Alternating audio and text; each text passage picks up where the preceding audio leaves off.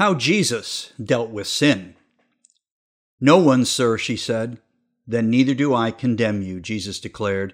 "Go now and leave your life of sin." John 8, verse 11.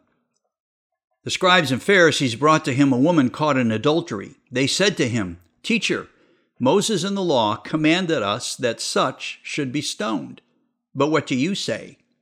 Jesus stooped down and wrote on the ground with his finger as though he did not hear.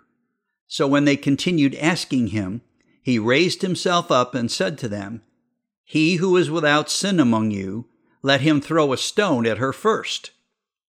When Jesus had raised himself up and saw no one but the woman, he said to her, "Woman, where are those accusers of yours? Has no one condemned you?"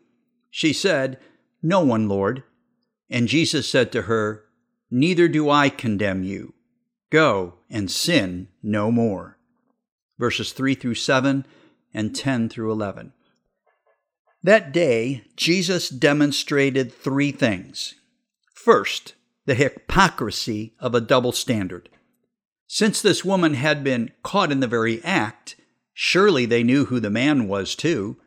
There is a double standard today that looks down on a woman because of her past while excusing a man by saying, "He was just sowing his wild oats." The Pharisees use stones. We use words. But the victim ends up wounded regardless.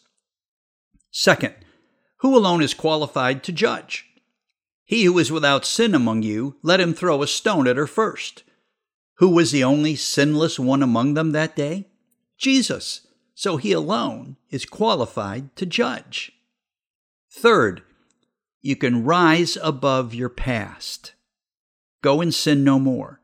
Those words could be rephrased, go, and because you have had an encounter with Jesus, you can rise above your past. We pray, Heavenly Father, thank you for forgiving me for my sins and allowing me to rise above my past through your strength and your direction. In Jesus' name, amen.